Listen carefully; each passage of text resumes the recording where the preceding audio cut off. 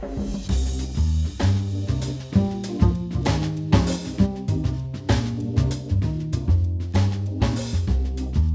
and welcome to Political Traction. After two catastrophic losses to the Conservatives and NDP, the Ontario Liberal Party is at another crossroads as they prepare to pick their next leader. Last week, a group of 40 provincial Liberals, ranging from prominent members and organizers to former cabinet ministers, made headlines by releasing a letter asking Green Party leader Mike Schreiner to cross the floor and run for the Liberal leadership. Proponents of the Draft Mike campaign say that the Liberals' existential crisis requires a radical solution, while critics inside the party and out call it foolish and desperate.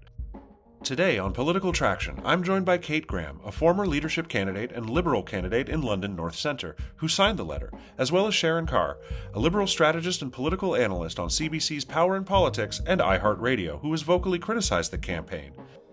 I spoke with both Kate and Sharon to hear both sides of the Draft Mike story. This is Political Traction.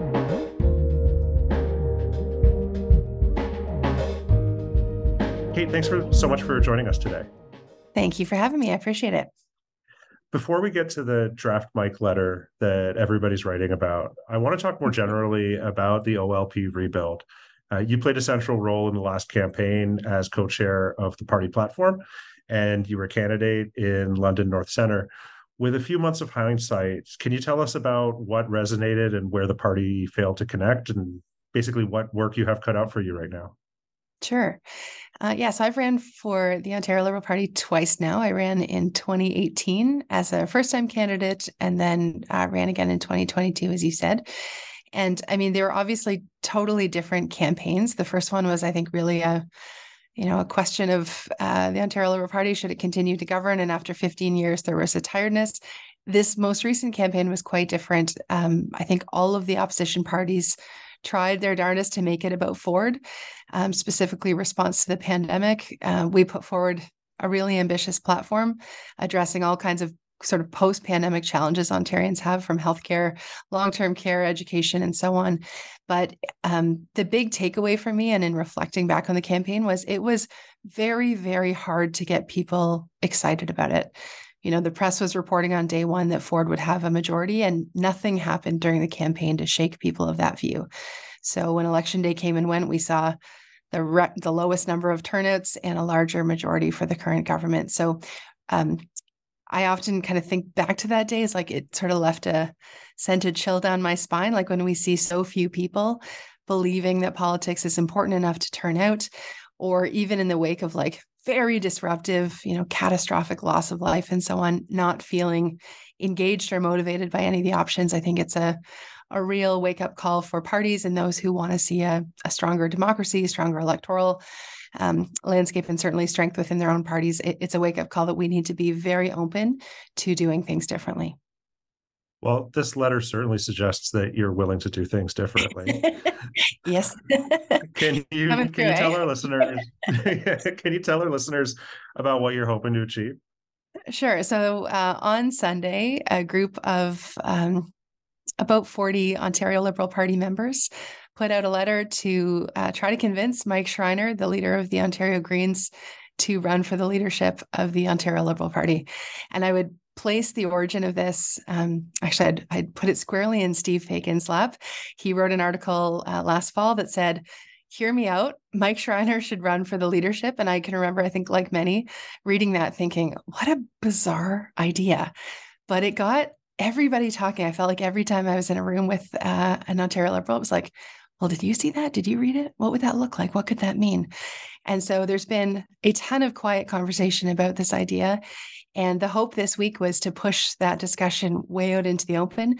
The purpose of a draft campaign is to get people talking, to feel out how would they respond to it. So we put a letter out there, out in the open, to hear out how people would perceive this idea. What does the general public think? What do Liberals think? What do Greens think? And, I think we've done a great job at that. It's been probably more discussion about the Ontario Liberal Party leadership than I can remember maybe ever this week. So in terms of getting people thinking and talking, and I hope excited about what might be ahead, it's been really exciting to see that unfold over the last couple of days. There's a perspective that I've heard, not uniformly held, but I've heard a few people share this idea that there's a a succession culture in the Ontario Liberal Party. And people would point to Stephen Del Duca as an example of that he won a brokered convention, not necessarily because of his qualities, but because it was his turn. And I wonder, is this letter an attempt to short circuit that culture? I mean, I think all parties, not just Ontario Liberals, like tend to favor and tend to set up processes, especially like leadership selection, that do favor people with deep roots inside the party. I ran in the last leadership race in 2020 as a relative newcomer. I'd run in one election, but my history with the party was no longer than that. I'd never even been to a leadership convention before I was there running for one. And it was really difficult. It is set up to build on that longevity of relationships. And I think Stephen, he'd given literally his heart and soul for many, many years to the party, and the relationships and strengths during a leadership race really showed that. And of course, it didn't, for better or worse, did not translate during the general election to being a winning recipe. So, yeah. So I do think part of it is about parties needing to open up. I think, I want to see Mike as the leader, and I'm happy to talk about the great qualities that I think that he would bring to this role. But I think more broadly, the letter also signifies that it is time to open beyond our traditional base. Fewer than 1% of Ontarians are member of any political party. And if that's the only group that we're drawing on as potential leaders, we are missing out on a huge pool of talent out in the province of Ontario. So we need to signal that we are ready to change. We're open to newcomers. We're welcoming to people outside the party. And it strengthens the leadership race for everybody to have people with deep roots in the party, but also newcomers. In the past, you've referred to reaching out to a new generation of voters, and you're kind of talking that language here too. We've spoken a lot on this podcast about a generational divide, climate change being one of the biggest issues that young people tick off as an important issue for them, especially compared to older voters. Has the Ontario Liberal Party done enough on climate? I mean, there's lots of things that the Ontario Liberal Party has done. It's part of the reason I joined the party.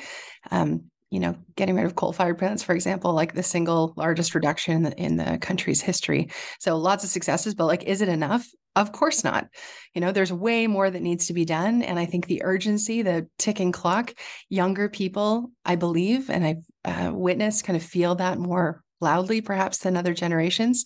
I teach at Huron University College and Western, so I'm surrounded by young people all the time, and without question, climate is one of perhaps tightly tied right now with housing, but it is a top and highly motivating political issue for them. So it's really important that we build platforms and propose visions that speak to that urgency, and I hope draw them more into the political fold than what we've seen in terms of turnout in the last couple of races.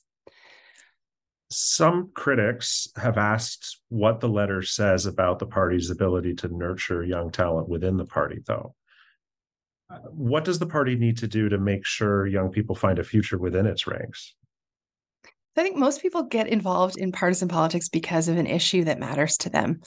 They decide that, issues at their kids' school or their healthcare system or the climate crisis or housing, something is important enough that they don't just want to sit back on the sidelines. They want to get involved. They want to shape a platform. They want to support candidates who are championing their vision. Maybe they want to run themselves. I think that's always been true, and it is the path forward for the Ontario Liberal Party. We need to be very clearly focused on the things that matter most to people, and then providing lots of avenues for people to get engaged. It's actually one of the things that I think Liberals could really learn from the Green Party. It is a very grassroots-oriented party, in part because they've had to be. They've been able to do a lot with a little, but meaningful opportunities at the riding level in terms of shaping the direction the party is going. They have a fabulous culture in that respect. And that's one of the things that I hope we can see Mike bring as leader of the Ontario Liberal Party. Yeah, when you mention the issues that young people care about, climate is obviously an issue that the Green Party makes a large part of its hay over. But housing is another issue that they put forward a very progressive housing plan in previous on previous platforms. So maybe you could tell us a little bit about Mike and why you want to throw your support behind him. Sure. Well, I've only met Mike in person a few times, so this is more observing from afar. I met him for the first time. I was sitting in a lobby outside a radio show. We were there, representing different parties for a discussion, and the warmth and openness to people, regardless of if they were a part of his party or not, you can feel it from him. He has built a career being well known for building great relationships across party lines, something that we need to see a lot more of. And then I also think he has been a very brave leader on a couple of issues in the last campaign. They bested every other party on things around income inequality, ODSP and OW rates. Their housing plan was phenomenal. Obviously, lots of climate initiatives that other parties have periodically borrowed or expressed profound agreement with. But there's lots of places where they've been real policy leaders. So I think he's done great things in the role that he's in. I also believe that one of the things that Ontarians want to see in politics very badly, and part of why so many people are turned off, is the enormous negativity, division, partisanship. Mike strikes me, and you can again sort of feel this authenticity in him. It's not about the party for him. He loves, and you can see the loyalty for Greens, but he's in politics because there's certain things he wants to see changed in the world. He cares about the climate crisis. He cares about inequality. He cares about people being able to live a great life. He's been very vocal on things like privatization in the healthcare system. So I think it's that very clear, demonstrative, authentic commitment to policy issues that Ontarians care about, and where, to be blunt about, there's been huge agreement between Greens and Liberals on many of those things for a long time. So I think he's an experienced, time-tested, well-respected leader. And I think he stands to not only express something really important about Ontario Liberals if he chooses to enter the race, but also really signal a departure from traditional partisanship, where parties are basically primarily interested in their own. They kind of look inwards instead of looking across for opportunities to work together. He could personally embody the coming together of political movements around shared ideas if he chooses to do this. And I, for one, find that extremely exciting. It's definitely interesting, and I would say that if this week is any indication, then it's exciting. It is also exciting. We're definitely going to see an exciting convention, an exciting leadership race. I wanted to get your thoughts on the leadership race at a higher level. So the Liberal Party has decided to make membership free. If the next convention moves to a one member, one vote system, which I've heard talked about quite often in the lead up to this, is something that's very likely going to happen. Does that combination leave the party open to other fireworks like activist insurgency? I'm thinking about what we saw with the NDP in BC a few months ago.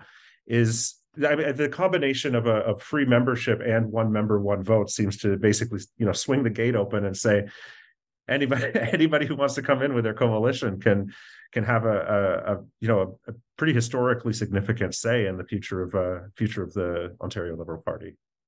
Mm-hmm. I mean, it is designed, and I think should be, a process that is as open and engaging as possible to as many people as possible. And we have to have faith that when democratic systems are set up and people have an opportunity to come together and make a choice, that choice will be a good one at that moment in time. I am really hopeful that in choosing how we run the leadership race, that it is, again, as open and accessible as possible. And I do think, who knows how many people end up formally putting their hat in the ring, and what sort of potentially new groups of people might be motivated to come in and support their candidate. I think that's all well and good. Leadership races are about way more than just who's the leader. Usually, and I think at their best, they're moments for parties to come together, identify the things that matter most to them, be very clear about who they are and what they stand for and what kind of change they want to make in the province. And, obviously the choosing of a leader is a part of that, but it's not the only part.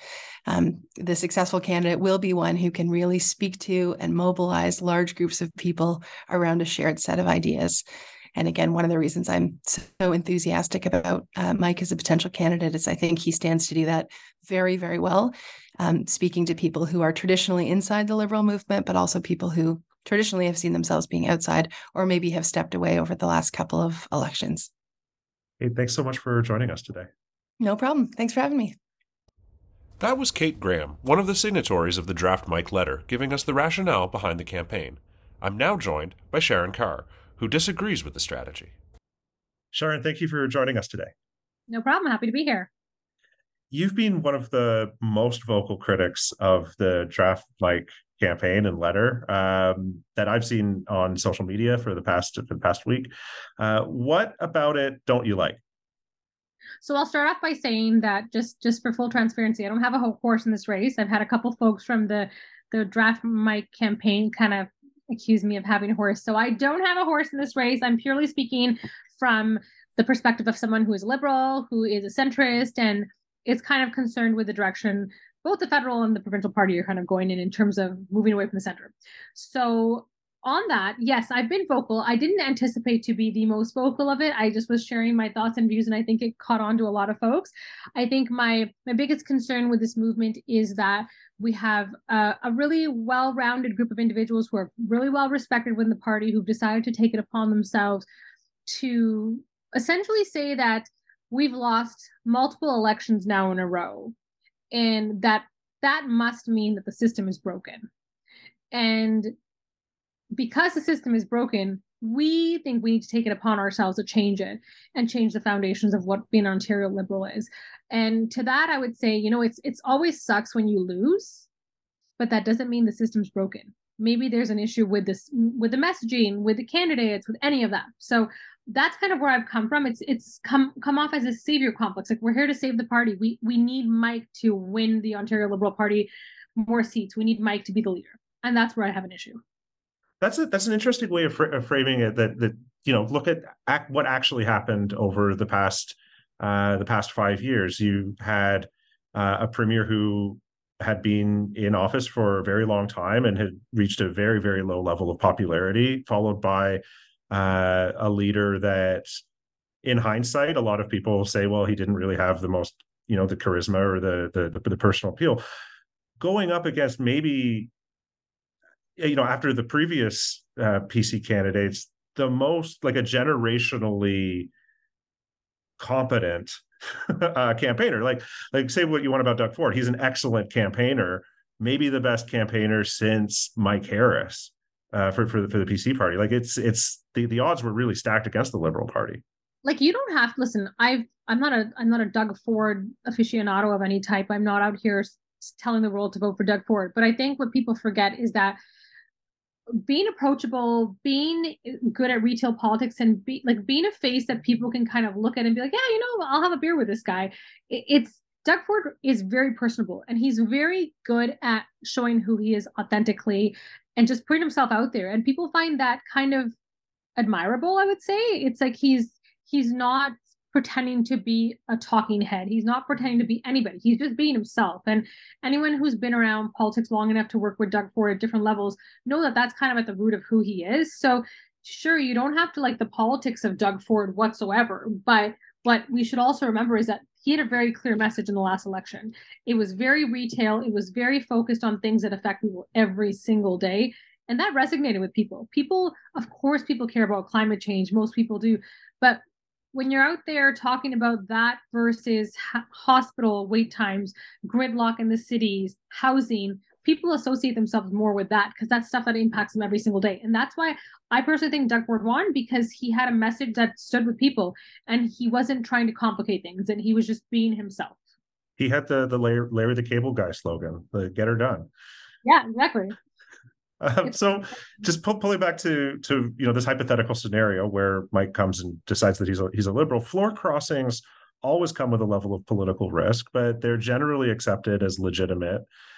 And there's nothing illegitimate about a draft campaign. So what's different in this case? Is it the combination of the two? No, so I think, listen, floor crossings, they happen often enough that everyone is we're immune to them. We know they happen. They're a news story for a little bit and then they go away. I think the difference here is that there's been talk as of I think Steve Paikin wrote a piece late last year basically saying this is why Mike should run for the Liberals. And that's totally okay. If he wants to cross the floor, he should do it. He should absolutely do it. It would be great for him. It'd be great for the party. He could maybe find a way to find a home in the Liberal Party. The difference here is that he's being drafted to be the leader because a set number of people think the system is broken and he's the only one who can save it. And I know they're going on to say, he's not a savior, he's not, like, he should have a fight like everyone else does. But when you have key party organizers and big names within the party who have been at the helm of the power that is the center, kind of trying to draft someone into it, you're setting the stakes against everybody else. And these are people who know how the system works. They know how to make nominations work for people. They know how riding systems work. So when you're putting the power of the organization and the system and the center around one person, you're essentially telling everyone else, good luck. And that's not a criticism. Everyone's allowed to do what they need to do. But these are people who know how the system works, and they have been at the center. These are the same people who were kind of around for the last couple elections and haven't been able to make the gains and are kind of perplexed as to why their math and why their strategy hasn't worked. So now they put their hands up and said, system's broken. Like, well, so broken. what does the letter, like, just jumping on that, what does the letter say to young people in the party who have been supportive for a while? It does kind of speak to the party's ability to nurture young talent if they have to look outside. I actually don't know if that's the case, because everyone that I've talked to who's like a young organizer who's reached out to say this is ridiculous, I can't believe they're doing this, everyone has said ridings they've lost their power, right? Like, everything is so centralized and every decision is made by such a set few number of people that people don't feel that there's actually a grassroots ability to kind of make change and get the right candidates and do all this stuff. So when you have people at the center who are controlling nominations across the board, and every party has it, this is not specific to Liberals, but when you have the key leadership from the center who is coordinating different riding nominations and doing all this, it really makes the grassroots feel left out. And you know what, maybe there is a lot of younger generational Liberals who are like, this is great, this is really great because the environment's important. But the Liberal Party is not a one issue party. The environment is absolutely vital, but it didn't mean that Justin Trudeau had to step down as prime minister and let Elizabeth May come in to get the price on pollution in place, right? That was a very liberal policy that was put in place by the Liberal government. You do not need to have Mike Schreiner come in to put into, I would say, policy things that affect the climate. The Conservatives should be doing that. The Greens should be doing that. Bloc should be doing that. Every single party should be focusing on that. So to make it seem like just because he's a Green leader, he's got full ownership of this, to me is a bit silly. And it's also saying our own party is not good enough to handle it. We got to bring an outsider in. Yeah, just sticking with, like, I don't think it's likely that this letter would have gone out without Mike's consent. 100%. Maybe I'm editorializing a little bit.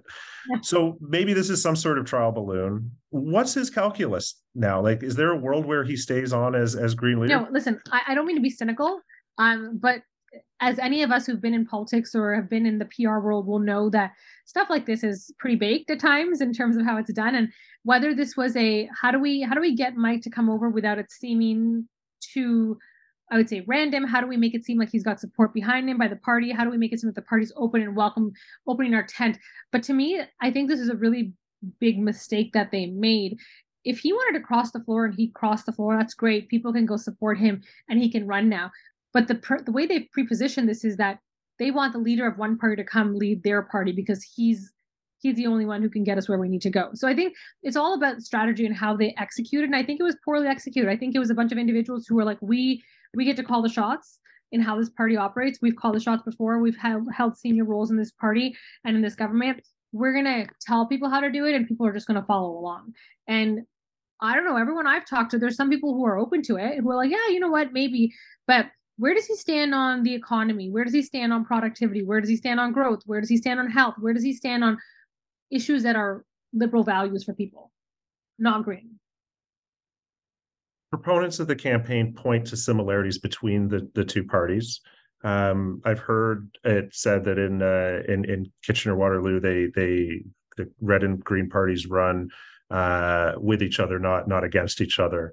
And so there is overlap in the policy landscape, but there's an inefficiency of having multiple parties stake the same plot of land in policy. Like, this is a problem with the left.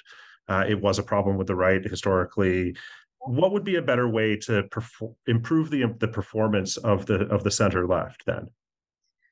Well, I think that we have a fundamental issue of liberalism in this country right now. We have people. Liberal values have been pretty clear. People who generally identify as liberal have been very centrist. They can be socially progressive, and fiscally, I would say, sound and more conservative.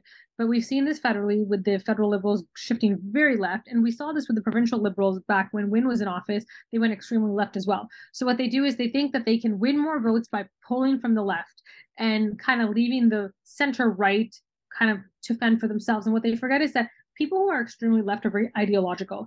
I don't know about you, but I know people who are hardcore NDP supporters who over their dead body will never vote strategically because they're so ideological that they think their vote matters in that context. And of course, everyone's vote matters. But I think that the Green Party has an evolution to go through. Where do they stand on things besides Green? I don't think that there can be a Green Party that governs this country or a province because they're single focus. And by definition, they're single focus. And of course, they'll vote on other topics and issues. But of course, climate is important. But so is the economy. So is healthcare. So is housing. So are all these other things. And I think it could be polarizing for some people to think that this is just a one issue and one topic type of party. So I don't think there's a real solution. I think that in America, they've got it pretty Democrat, Republican, and they've got that spectrum that people fall in on either sides here. And I think we unfortunately, we don't have that system here. And it's kind of left certain parties winning because when people get disenfranchised from the center, they'll go more right than they will left. So there's no right or wrong answer to it. I think it's going to require a magnitude of evolutions to get there. But the Green vote got a lot less than the Liberals did, if I'm correct, in the last election. So to me, it's weird that we're going after the guy who got even less votes than our own leader did at the time. So it's like, unless they've got some data and some numbers that are going to like throw me like over an edge, I just think this was a PR strategy that wasn't fully thought through. I'm thinking back to Danielle Smith's floor crossing from Wild Rose to the PC party. And 2 years later, the two parties merged. So maybe, I don't know, is there a world where that's the calculus, where this is the first domino to fall in Unite the Left movement? It could, it could. But again, we have to remember that the center is not the left. There might be common factions that people can agree on, but there's still there's a large number of Canadians who I would say fall flat dab in the center, but because they can't decide between going a little left or going a little right, they just pick one or the other, right? And then the center gets left there because they feel like they have to go to an extremism. I think Danielle Smith was a good example. Like, look at what happened when she did do that floor crossing. It was catastrophic for, I would say, the Wild Rose brand, because all this happened. And listen, Jim Prentice was a great politician to be able to kind of broker that, but it didn't bode well for her at the time. And it didn't end well either. So maybe, I think, of course, there's ways for parties to come together. I just think that the Green Party has many, many, many, many years before they can get there. And who's to say they merge with the NDP or they merge with the Liberals, or maybe all three of them merge together? Who knows? But fundamentally, as long as your policies are not, or you're not on the same policy trajectory, you're going to continuously be losing to the guy who's on the right. What do you want to see from the OLP over the next 4 years? I'd like to see them giving this next generation a chance. I think we've seen time and time again that it's the old guard that's always calling the shots. There's names on this list who are phenomenally talented people and well respected, but what they're telling the young crowd now is that they're still the ones calling the shots, and they're doing so by slapping their names on these letters. I think what I'd like to see is for the Liberal Party to go back to its foundation of what liberal values are and go back to the grassroots. They need to start from the bottom up. Their focus this last election should have been how to get official party status versus how to beat Doug Ford. Of course, that's always going to be your strategy, is to come into power. But they were so caught up in the gimmicks and the sending a chicken to a Doug Ford event or making Mitzi Hunter stand in front of a gravy train. Like, they were so caught up in these visuals that they thought were cheeky, which I thought were immature for many people. And they forgot about their grassroots. They forgot about how do they appeal to people at the door. They forgot about focusing on the issues that matter to people. They were so hell-bent on attacking Doug Ford. And you know what he was doing? He was just sticking to his message. He wasn't coming out every day saying Stephen Del Duke is a horrible person. Like, there's just this dynamic that kind of happened out there. And of course, you're opposition parties and you're trying to win a seat. But I think just starting from the bottom up and taking your time and rebuilding, like truly rebuilding, and kind of doing what the Trudeau Liberals did back in 2015, just before 2015, right? They really put time and effort into growing the grassroots. And it just seems like the folks right now don't want to do that. They just want to jump straight to power. Sharon, thank you so much for joining us today. No worries, anytime. Political Traction is powered by Navigator, Canada's leading high-stakes public affairs firm. Our show was edited by Holden Wine and produced by Thomas Ashcroft, Matthew Barnes, Jeff Costin, Zeus Eden, Jenny McElwain, and Jahan Mohammed. I'm Adam Owen. We'll see you next time.